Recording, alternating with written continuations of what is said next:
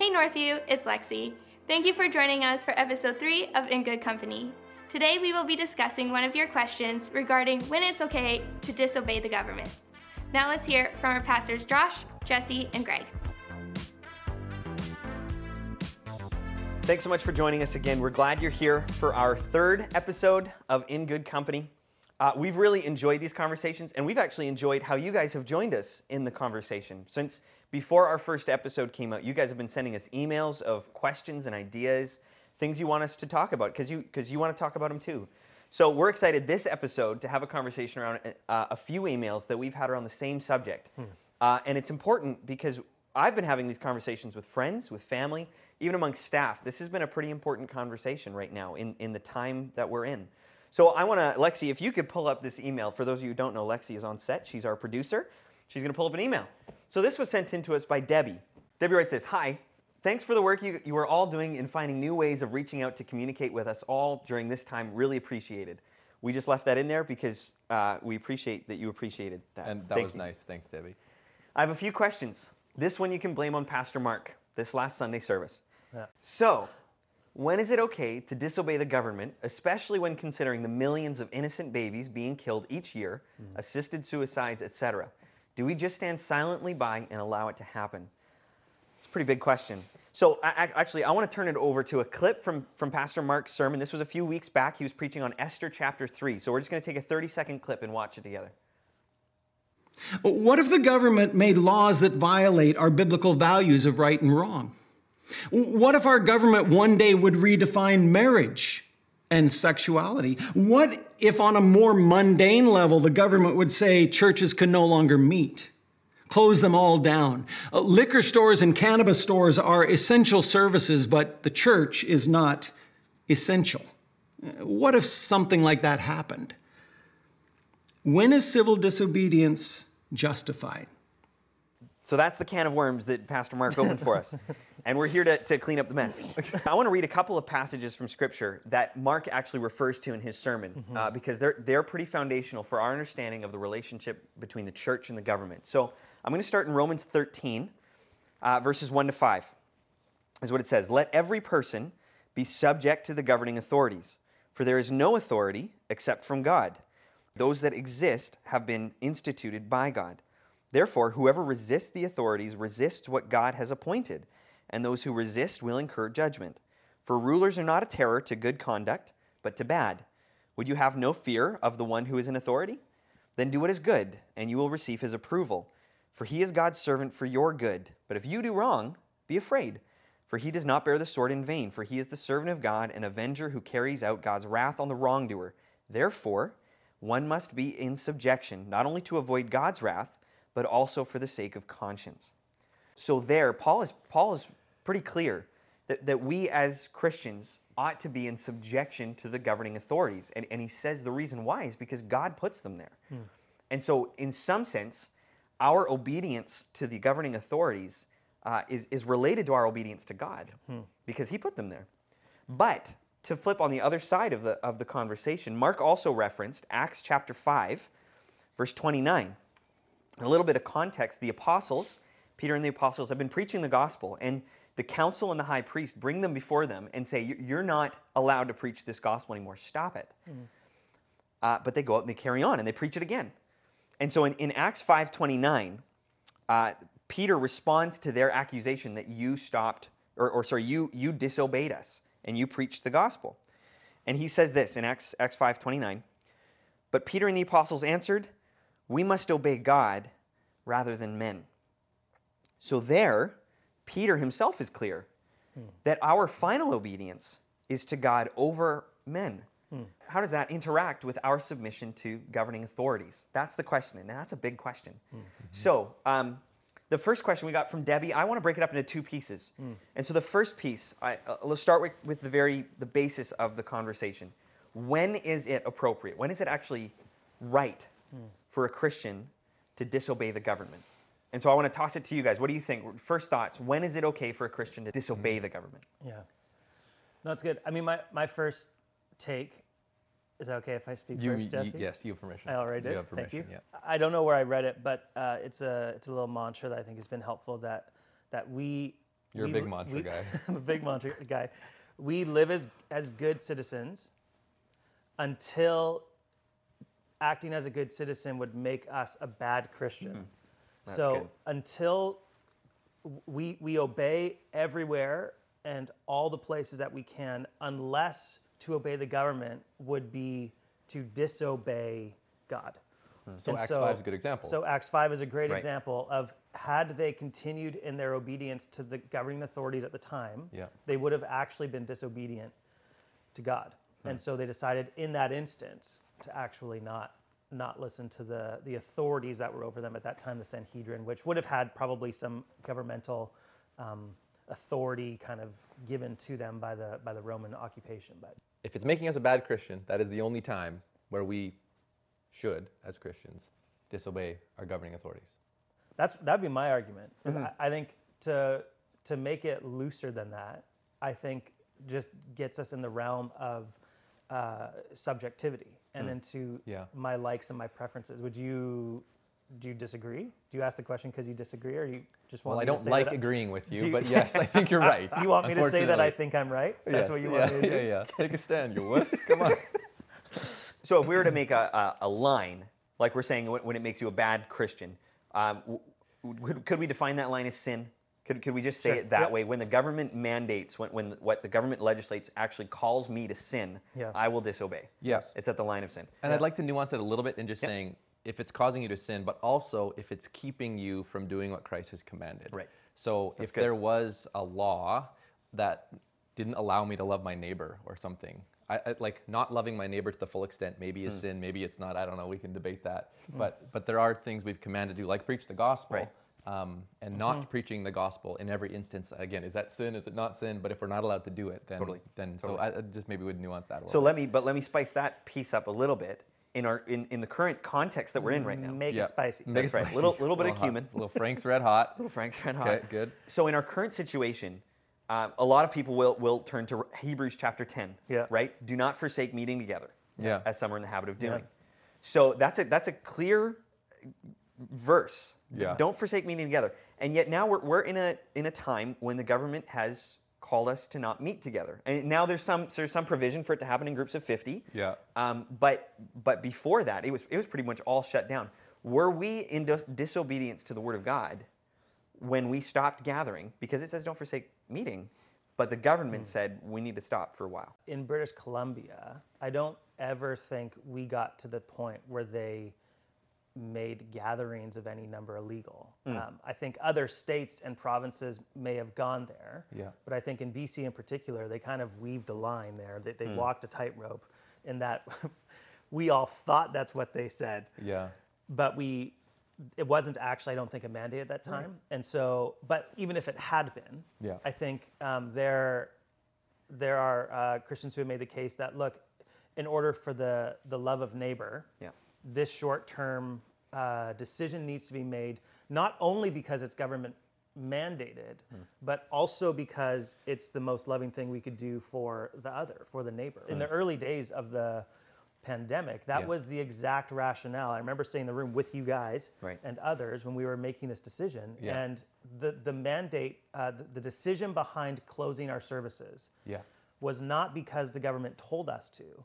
Actually, when we made the decision was before there was any announcements about restrictions in everyday life. But the thing that motivated us was love of neighbor. Yeah. That if we had a gathering of thousands, and if this virus was a part of that gathering, we would have been a part of a huge cluster that would have exponentially increased the cases in BC, Yeah. or could have Right. Yeah. exponentially increased. And so I think in that case, I also think in the Hebrews passage, it's not necessarily trying to address, mass gatherings of churches. Yeah, I exactly. think the heart behind the passage is the spurring on of one another. It's, Yeah, it's exactly. the edifying the other. It's the helping each 100%. other persevere. And so Yeah. to read that just purely flatly in every circumstance, Yeah. I don't think is actually the best reading of the passage. Yeah. Correct. Yeah, that's a really good point because you look at the passage and what he's trying to get at.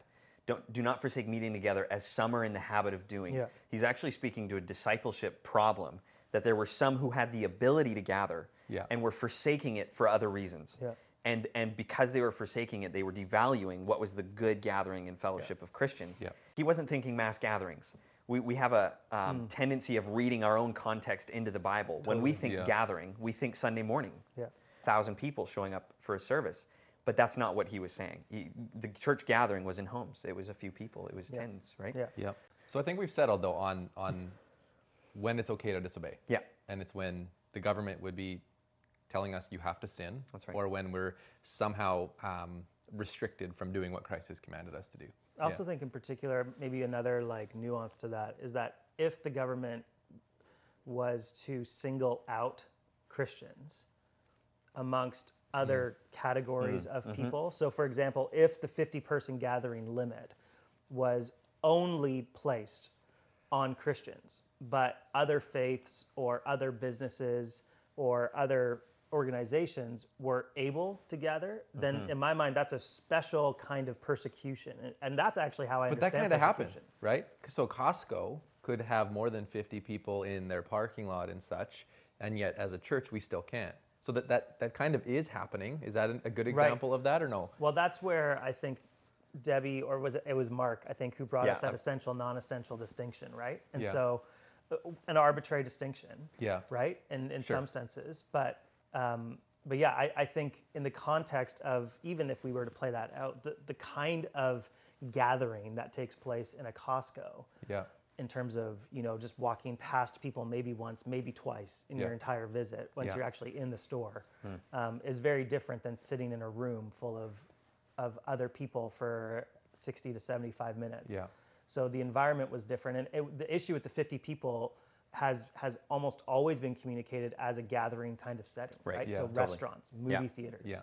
these kinds of places where Yeah. where it's not just me walking by someone, it's actually us sitting for a Intentionally. while, Yeah. like this kind of setup. That's right. Yeah. So I think we're pretty settled, what you're saying. I Yeah. think we're pretty settled on saying when the government mandates us to sin, we will not. We will Yes. disobey our government. Yeah. But let me bring us to the second question, which is a little more gray. So both Mark and Debbie Yeah. have brought up the example of abortion. What do we do in a situation where the government is not mandating sin, but is permitting sin? So the government hasn't come to me and said, Joshua, you need to abort your children. But it has come to me and said, Joshua, if you want to, you can. It hasn't come to me and said, Joshua, you need to enter a gay marriage. But they've said, if you want to, you can. So what is a Christian response to the government making something permissible, which we know to be sinful, but they haven't mandated it upon us? How do we respond to that?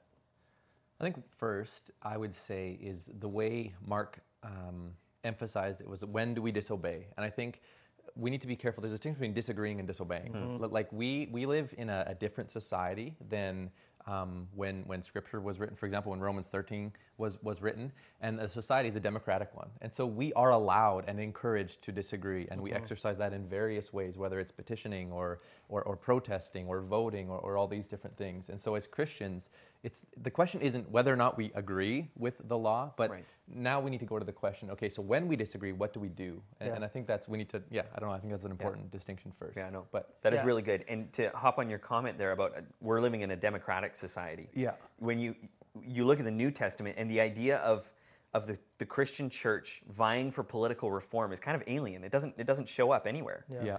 Because they had a mission. Their mission was preaching the gospel. But they lived within a society that was governed by an emperor, right? Yeah.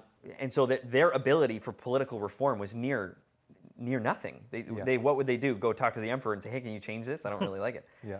But now we live in a Which would society. would not That go would well. not No, it would have not ended go well. well. Yeah. You wouldn't Yeah. come back. Yeah. Now we live in a democratic society. Our Yeah. voice holds weight. Yeah. And so as the Christian church, we live in a very different world than the New Testament world. And so us speaking up can have an impact and actually should have an impact, where back then it didn't. Yeah, and I would even add on to that individual Christians, as their ability and as their opportunity to do so, should engage in those processes in greater and lesser degrees. So, for example, if there's a Christian who feels a call to serve in public service as an MLA, as a member of Parliament, that Christian should pursue that good vocation where they can live as a Christ follower in that place, And they should, in that place, live out the ethics and the behaviors and the beliefs of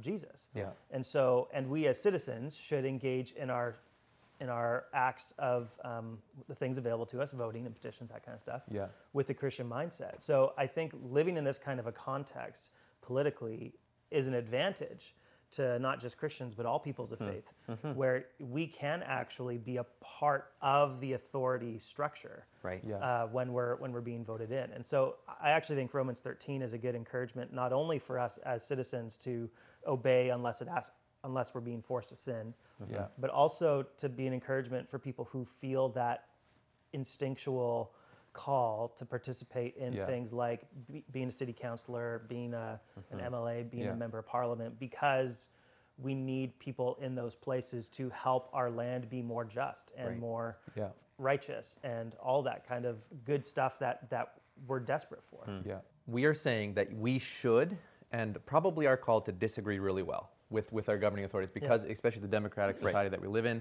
that is an opportunity that is maybe a common grace given to the church to say, hey, we can speak into society, have our voice heard, we need to disagree well. Disagreeing well, though, in a democratic society is not disobedience. So we're not there yet. We haven't crossed that line yet. So when should we cross that line, I think is the next question. And I think of an example, the civil rights movement. So Martin Luther King stepped into disobedience. He was imprisoned several times throughout that time. I don't think any of us here are going to argue, unless good luck with that, saying that was he should not have done that or whatever, right? So what are some examples? What are some, I don't know, maybe principles or texts that would drive us to know when we would disobey, when our disagreeing is simply not enough? Right. So my first take would be that I think what the civil rights movement essentially does is engaging in the laws of the land, which are forcing actions against what God's laws would permit, or what God's laws would what God would have us do, how He would have us act. And so it's an act of both disagreement and disobedience. Yeah. Right. And so I think the nuance to that in our context is that there are things like the abortion conversation where that's not opposed upon people. Yeah. It's a unjust, ungodly thing that we should try to work towards seeing it not be a part of our society. But that is a different kind of thing than a structure being opposed on a people which is ungodly. Right. Yeah. And being a mandated experience. So for you're people. saying that essentially permitting people to sin is the civil rights movement is not a good example in a sense of they're not apples to apples in a sense. I don't think they are. Well, yeah. Well, but if I would push on that, Yeah. you're talking about something being imposed on somebody that we Yes. know is unjust and unlawful.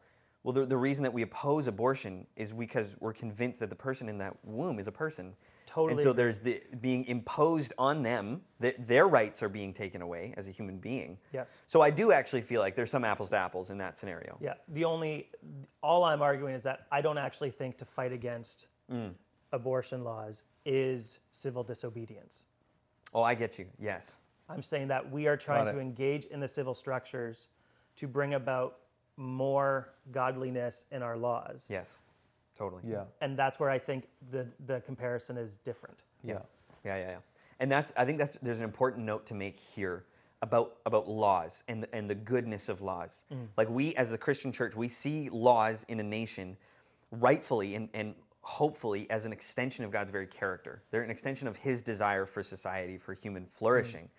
And so when we see laws go astray, and they start to impose or legislate things that are not for human flourishing, that are against God's very character, and therefore will do harm to our human neighbors, or the neighbors we love, then that's why this is an important thing. That's why it's not just that I want justice for my Christian brothers. I want justice for all of humanity because God's love, God's laws are His extension of His character and will bring human flourishing. Yeah. And so they're actually, I think, we need to be able to say there is an importance to the Christian voice speaking up against these kind of lawless things, or the exact things that we're talking about.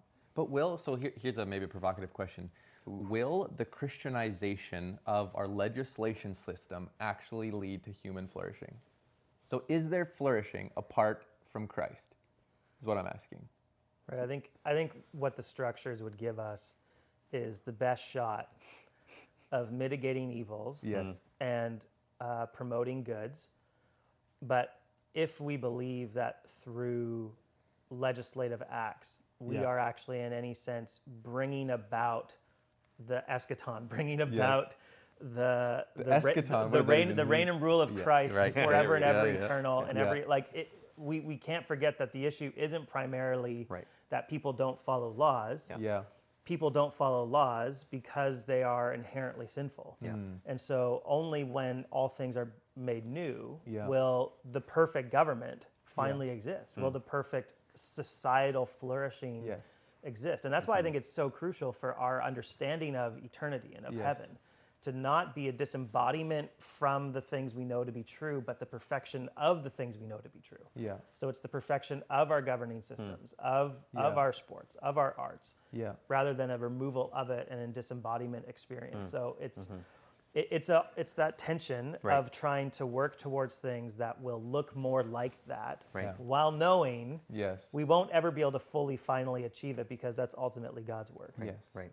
And there exists a danger, I think, in if we put our hope in legislative change or trying to legislate morality, if we put our hope in that, we got to sit back and recognize how every law made by a human is imperfect. And so even, okay, the system of capitalism, that's God's, wait a minute, that's like fuels greed. What about no-fault divorce? Like, we got to start marching about that now. Like, where do we stop with all of these laws in our society that would be contrary to what God has called his people to? And so there just is a limit to the way. And so Yeah. I hope that would never lead us to diminish our need to bring about reform through the gospel of Jesus Christ and through his church. So maybe like a little illustration here, Yeah. you guys can let me know if you think this works.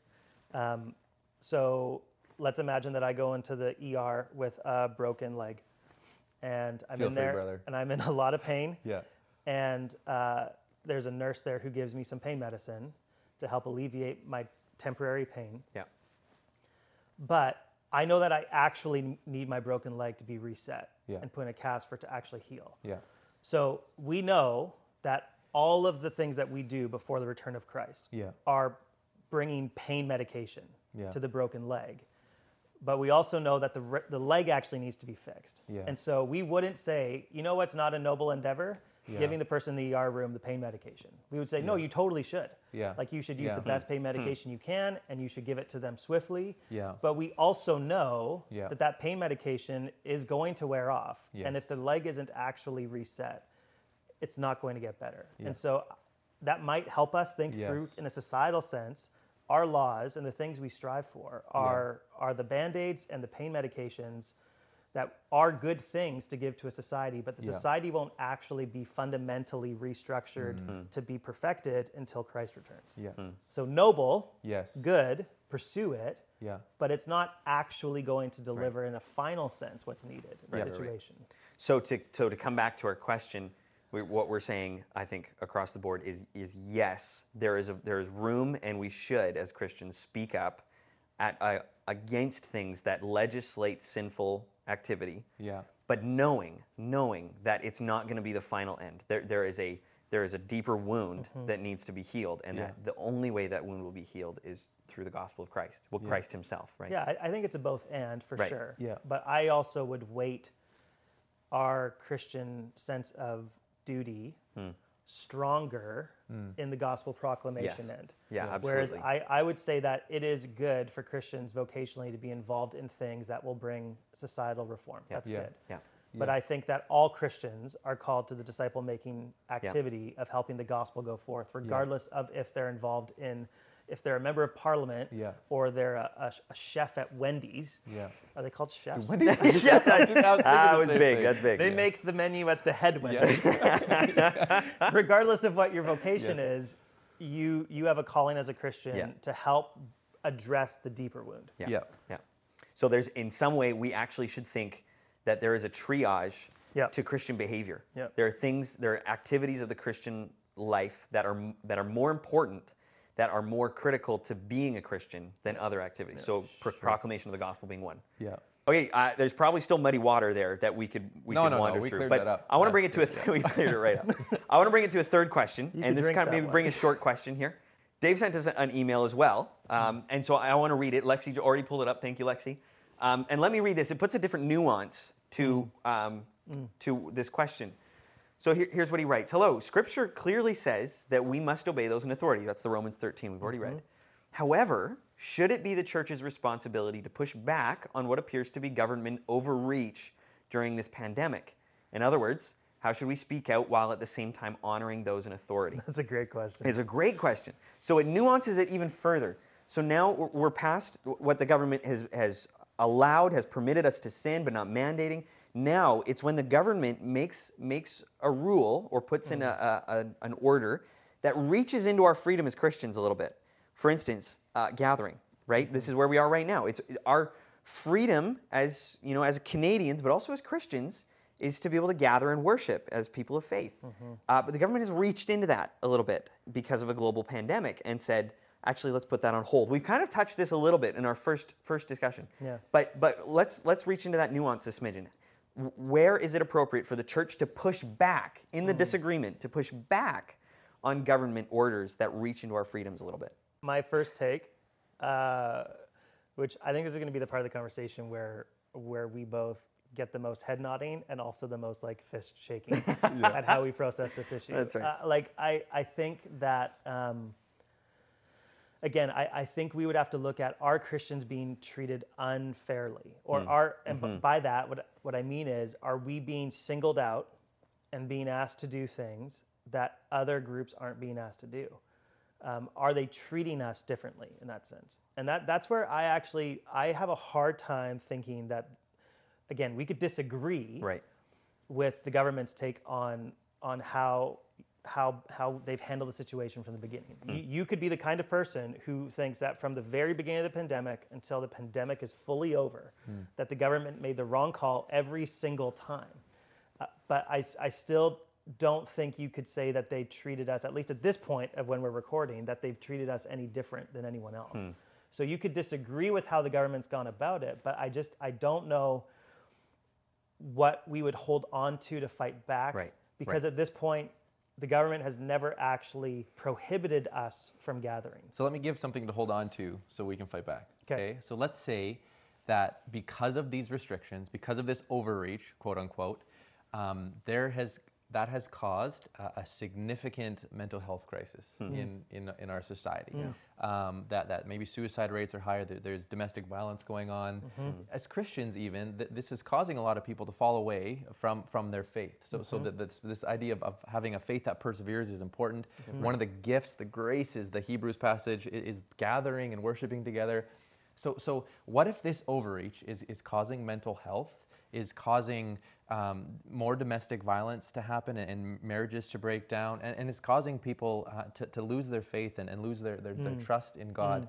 At some point, are those not noble enough to say, you know what, this overreach needs to stop, and we as a church need to gather for the sake of the perseverance of the saints and so on and so forth? Is that a good reason to disobey? That adds something to it. But if I were to, I think we have to admit that there's a lot of factors. We have to admit that there's more than simply, in this particular case, there's more than simply obedience to the government and disagreeing with the government. There are reasons why we could look and say, okay, there's some validity to the actions of the government, and there are lots of people who agree with that, who think the government has done the right thing. But there are other people who think, well, there's not. It's not valid. And if we were to peel away, say, if we went to the nth degree, where the government, in the middle of no pandemic, say nothing was actually happening, but the government said there's a pandemic, you all need to stop gathering. And we look and say there's absolutely no evidence. And you're saying we need to stop gathering. You're not bringing anything scientific to the table. Then I think we would probably be sitting in this chair probably saying we should still gather. There's no evidence. The problem is there is evidence. And so there's factors that make this a little more difficult, that even make it difficult in the nuance of saying that there is a mental health crisis. There are these things happening, and yet there is science and scientific data that back up the reasons that the government is making. Even if we disagree with the science, it's there, it exists. So there's a lot of factors, and this is where even from our leaders, our elders. This is where wisdom in the Christian is so critical, because there will always be gray areas where something like this happens and it's not clear. It's not a clear cut, obey, disobey, gather, don't gather. There's a little bit of muddy water, and you need to wander through it a little bit. Let me put a label on you for a second, okay? Label Ready? me. Here we Label go. me. I've already I been hear labeled. you saying there needs to be an extremely compelling reason, set of data in order for us to take that step of civil disobedience. So you're saying even if there's a kind of a mental health crisis going on, even if people are losing their faith, if there is a sliver of wisdom and discernment coming from the civil authorities of why they did the thing they did, we have the posture of submitting to that versus finding different evidences to the contrary. Would you be? I would say that that's if a posture in a sense. I think so. Yeah. I think the general posture of the church should be that when we come to a text like Romans 13 or 1 Peter 2, he says, honor the government, honor the authorities. Even there, he says, honor the emperor. And the emperor was certainly not doing kind things to Christians when he wrote that. Fact. Right? So to say that the posture of the church needs to begin with, I will honor the government. I will submit to the government. But if I am given evidence that makes it clear to me that in doing so, or they are reaching in and they are destroying my freedom, or I'm being disobedient to God, that's when I would cross the line. I do think it's helpful for us to realize that in our context, in British Columbia, our government isn't actually telling us we can't gather. Our government is actually saying you can gather, just make sure you're doing it safely. Right. So in our context for Northview, we want to, because we know that mental health is an issue, because we know that people need outlets, people need to gather to be encouraged in the faith.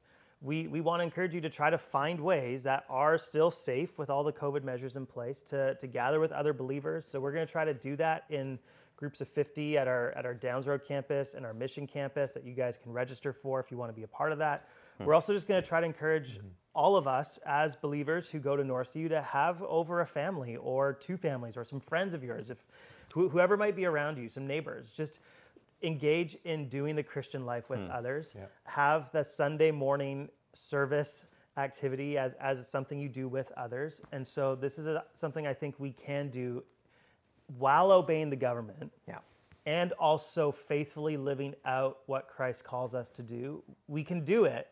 It's just for the next foreseeable future, it's just going to look different than what it did a few months ago. Yeah, That's good. Sure.